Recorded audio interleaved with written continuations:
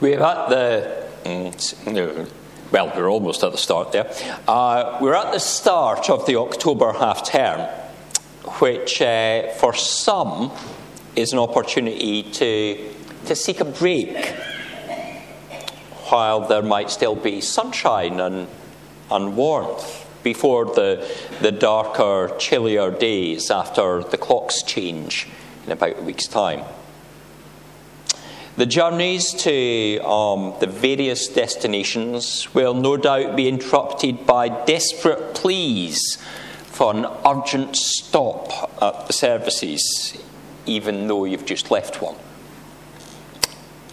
And also that other familiar cry of, are we there yet? And perhaps I'll hear some of that at some point tomorrow. The return journey is a bit different, though. The return journey, although it might take the same amount of time, although it might be the same mileage, there's a sense that it's not quite so far. The mind plays a trick on you. And as you get closer to home, instead of thinking, how much further is it that I still have to go, you start recognising things. You can maybe hang on a bit longer until you use your own facilities. And instead of questions about are we there, it's I know where we are. It's a difference. In our passage from Mark, the journey is coming towards its conclusion. And for some, it might be a sense of coming home. And for others, it might be a sense of how much further. Jesus and the disciples have arrived at Jericho, which is not only where in the Old Testament Joshua and the Israelites blew trumpets and saw the walls collapse and thought about how they were entering the promised land in God's strength, but by the time of Jesus had become sort of a last stop for pilgrims heading from the east before they arrive in Jerusalem. Depending on their time of arrival, you might spend the night. But then again, it's only another 18 miles, only another 5.5 hours walk. You could soon be standing on the Mount of Olives. If you are walking through Jericho at this time of day, at 20 to 11, you could probably be in Jerusalem long before the sun sets. So you might be tempted to keep going. This reading itself is a stopping off point just before the gospel writer leads us into Jerusalem. In Mark, this is the end of Jesus' earthly ministry period in where he's going to the rural towns and villages. Beyond this, it's Jerusalem, it's the holy city. It is Holy Week.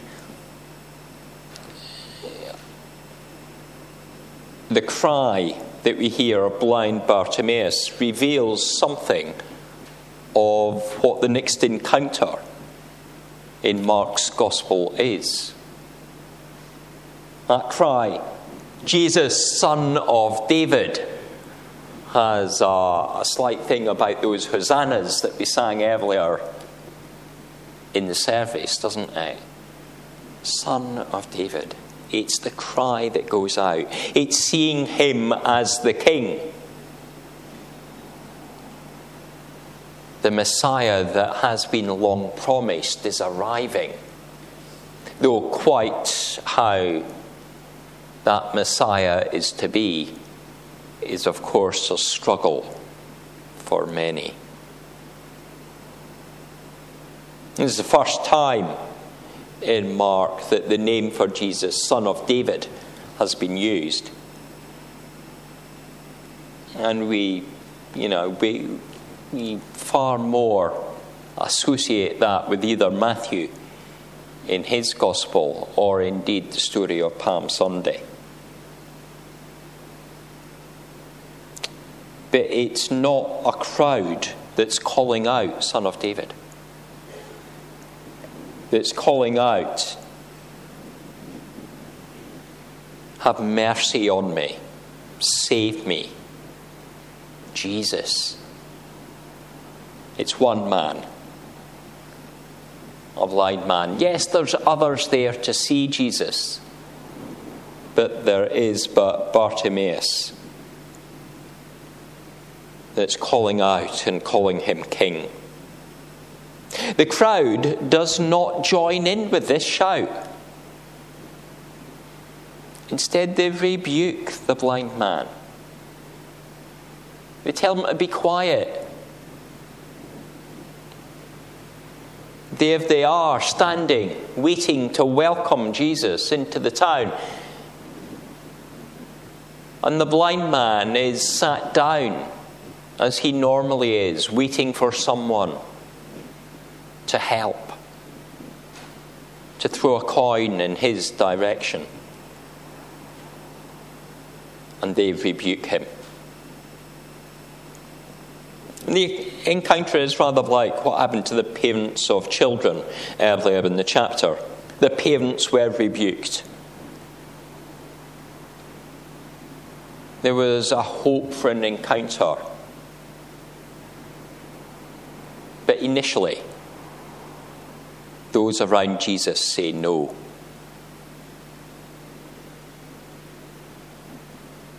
But like that episode, Jesus urges him to come close, to come and meet. Because that's what Jesus does. Jesus welcomes the outcast and the stranger. Jesus says, I can give you living water, to the Samaritan woman at the well. He turns round and interacts with the woman who has been bleeding for 12 years, who felt she couldn't ask for help, but only wanted to do something that wouldn't be seen, touching the cloak as he passed by. He welcomes, in Luke's Gospel, following on from the story of Bartimaeus, Zacchaeus, the tax collector. Those who are rejected by society are recognized by Jesus. And he welcomes them to come close and to be renewed. That the crowd tried to silence the man, tried to say, stop, you shut up. It suggests that they have not really seen Jesus. They've not recognized him. They don't understand who he is. They can physically see him, but spiritually they are the ones who are blind. They've just not got an idea of what is happening. And there may be times when we are like that. When we have our set ideas about how things should be in our life or maybe in the church. And it might be understandings that aren't really fitting with God's purpose. Other times that God's kingdom is being proclaimed and we go hush and rebuke the speaker. That we want things our way, not the way of the kingdom.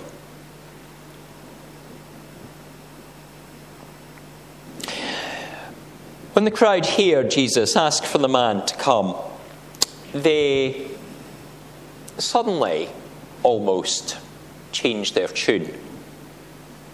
Cheer up, he's calling you. There's something inside tells me that this is said with a bit of a patronising voice. Cheer up. It doesn't ring true in what they're saying. It's as if all they expect is Jesus to give him a slight pat on the head and send him back to the street. But Bartimaeus responds in a more positive manner. Look at how the beggar reacts. The cloak is thrown off and he jumps up. The cloak is thrown off. Let's think of that. As the crowd passes, he's not standing. He's there, probably back against the wall, trying to keep out of the way. Sat down. He has little or no possessions. His cloak is his bed for the night. It is his warmth on a chilly day. It's the thing that he might pull up over his head if it rains.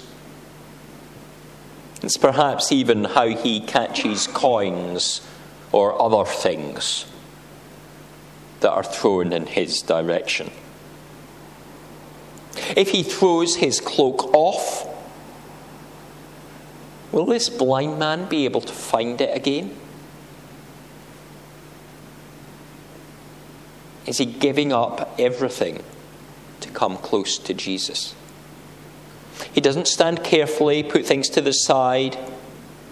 He doesn't wait to be led. He jumps up.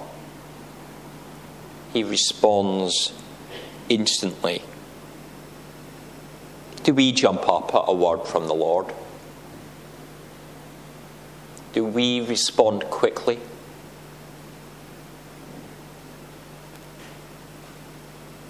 Do we wait for him to come to us? Or do we choose to approach even though that might be a tremendous challenge?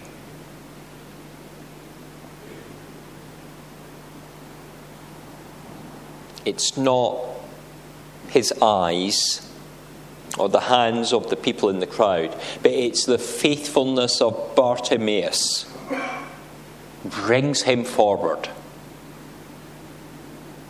that leads him through the crowd to the side of Jesus. And once there, the Lord asks him a very simple question. What do you want me to do for you? What do you want me to do for you? And it's asked in a compassionate way, a way that is full of love. What do you want? What is it that you want to happen in your life? Sometimes we might be afraid to express that in our prayers. We might skirt all around the edges. But Jesus asks the simple question, what do you want from me? What's the truth of that? And as I say, it's compassionate. He wants to give it. He wants to answer our prayers. Jesus doesn't ask him, what do you want? He doesn't ask it in an aggressive manner. And we likewise need to be considerate of our tone in asking of others and in our responses. We need to think of how when we talk, how do we express God's love for the world? How do we show that with our actions? Do our voices say that people are welcome, but at the same time we put a tone into it? Or use a bit of body language that says, actually, you're not.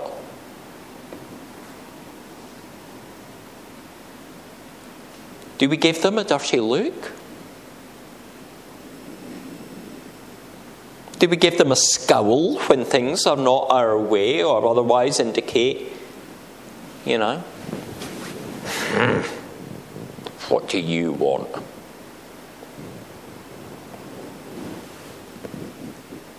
Perhaps we make comments behind others' backs or use inappropriate language, not swearing, but say things that are not kind, that reveals that we are far from welcoming. Jesus welcomes. And his question gets a simple answer, and the one we might expect. I want to see.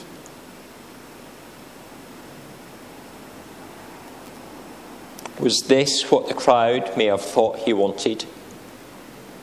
Or did they simply expect him to ask for money?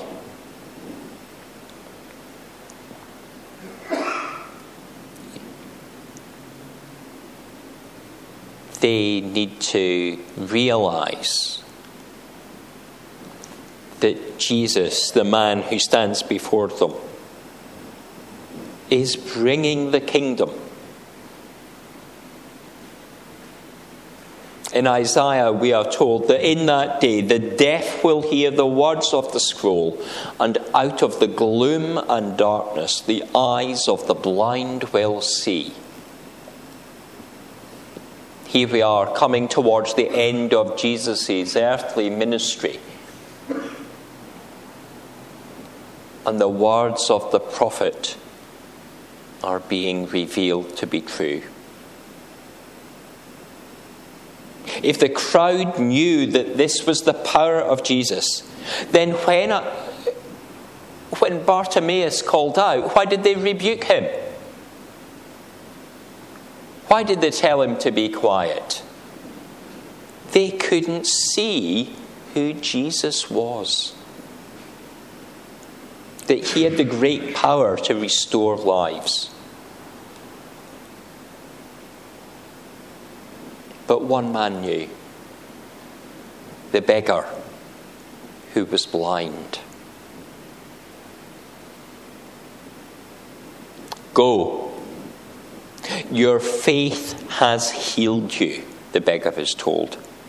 And by faith, he receives physical sight.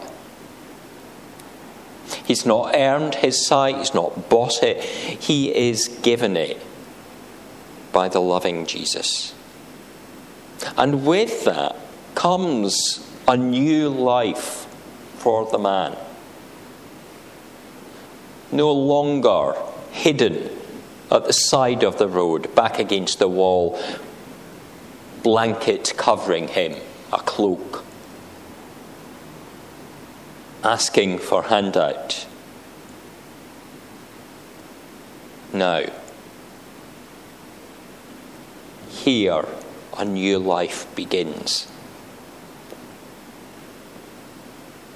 And here he starts to journey ahead, following Jesus as someone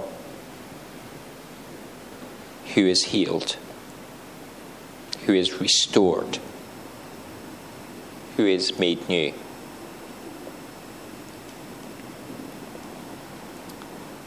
In the words that Jesus says, your faith has healed you. That word for healing or making well in some translations also has the meaning of the word saved. His faith has saved him.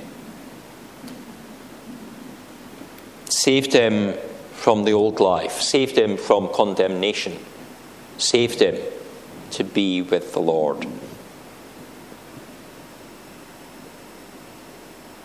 And he follows. And as he follows, that's not just tagging along as a spectator.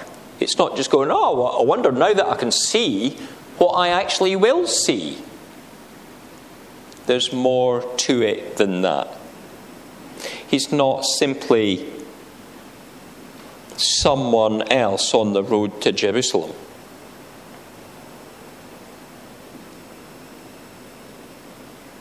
But he is a follower of Jesus, a disciple. Bartimaeus has chosen to fully trust in Jesus, and his life will never be the same.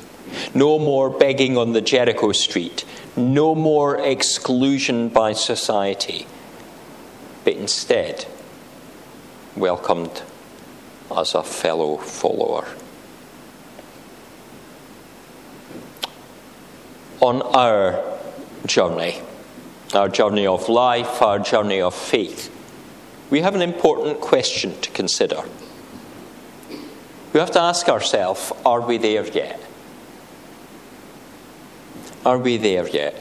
Are we seeing clearly the fullness of who Jesus would want us to be? Do we have vision of the signs of the coming of the kingdom? Do we live in a way that points it out to others that we meet? Are we there yet? Are we God's people, or are we the crowd? Are we simply living as the people of Jericho, still a distance from the destination, a crowd that rebukes those who cry for help?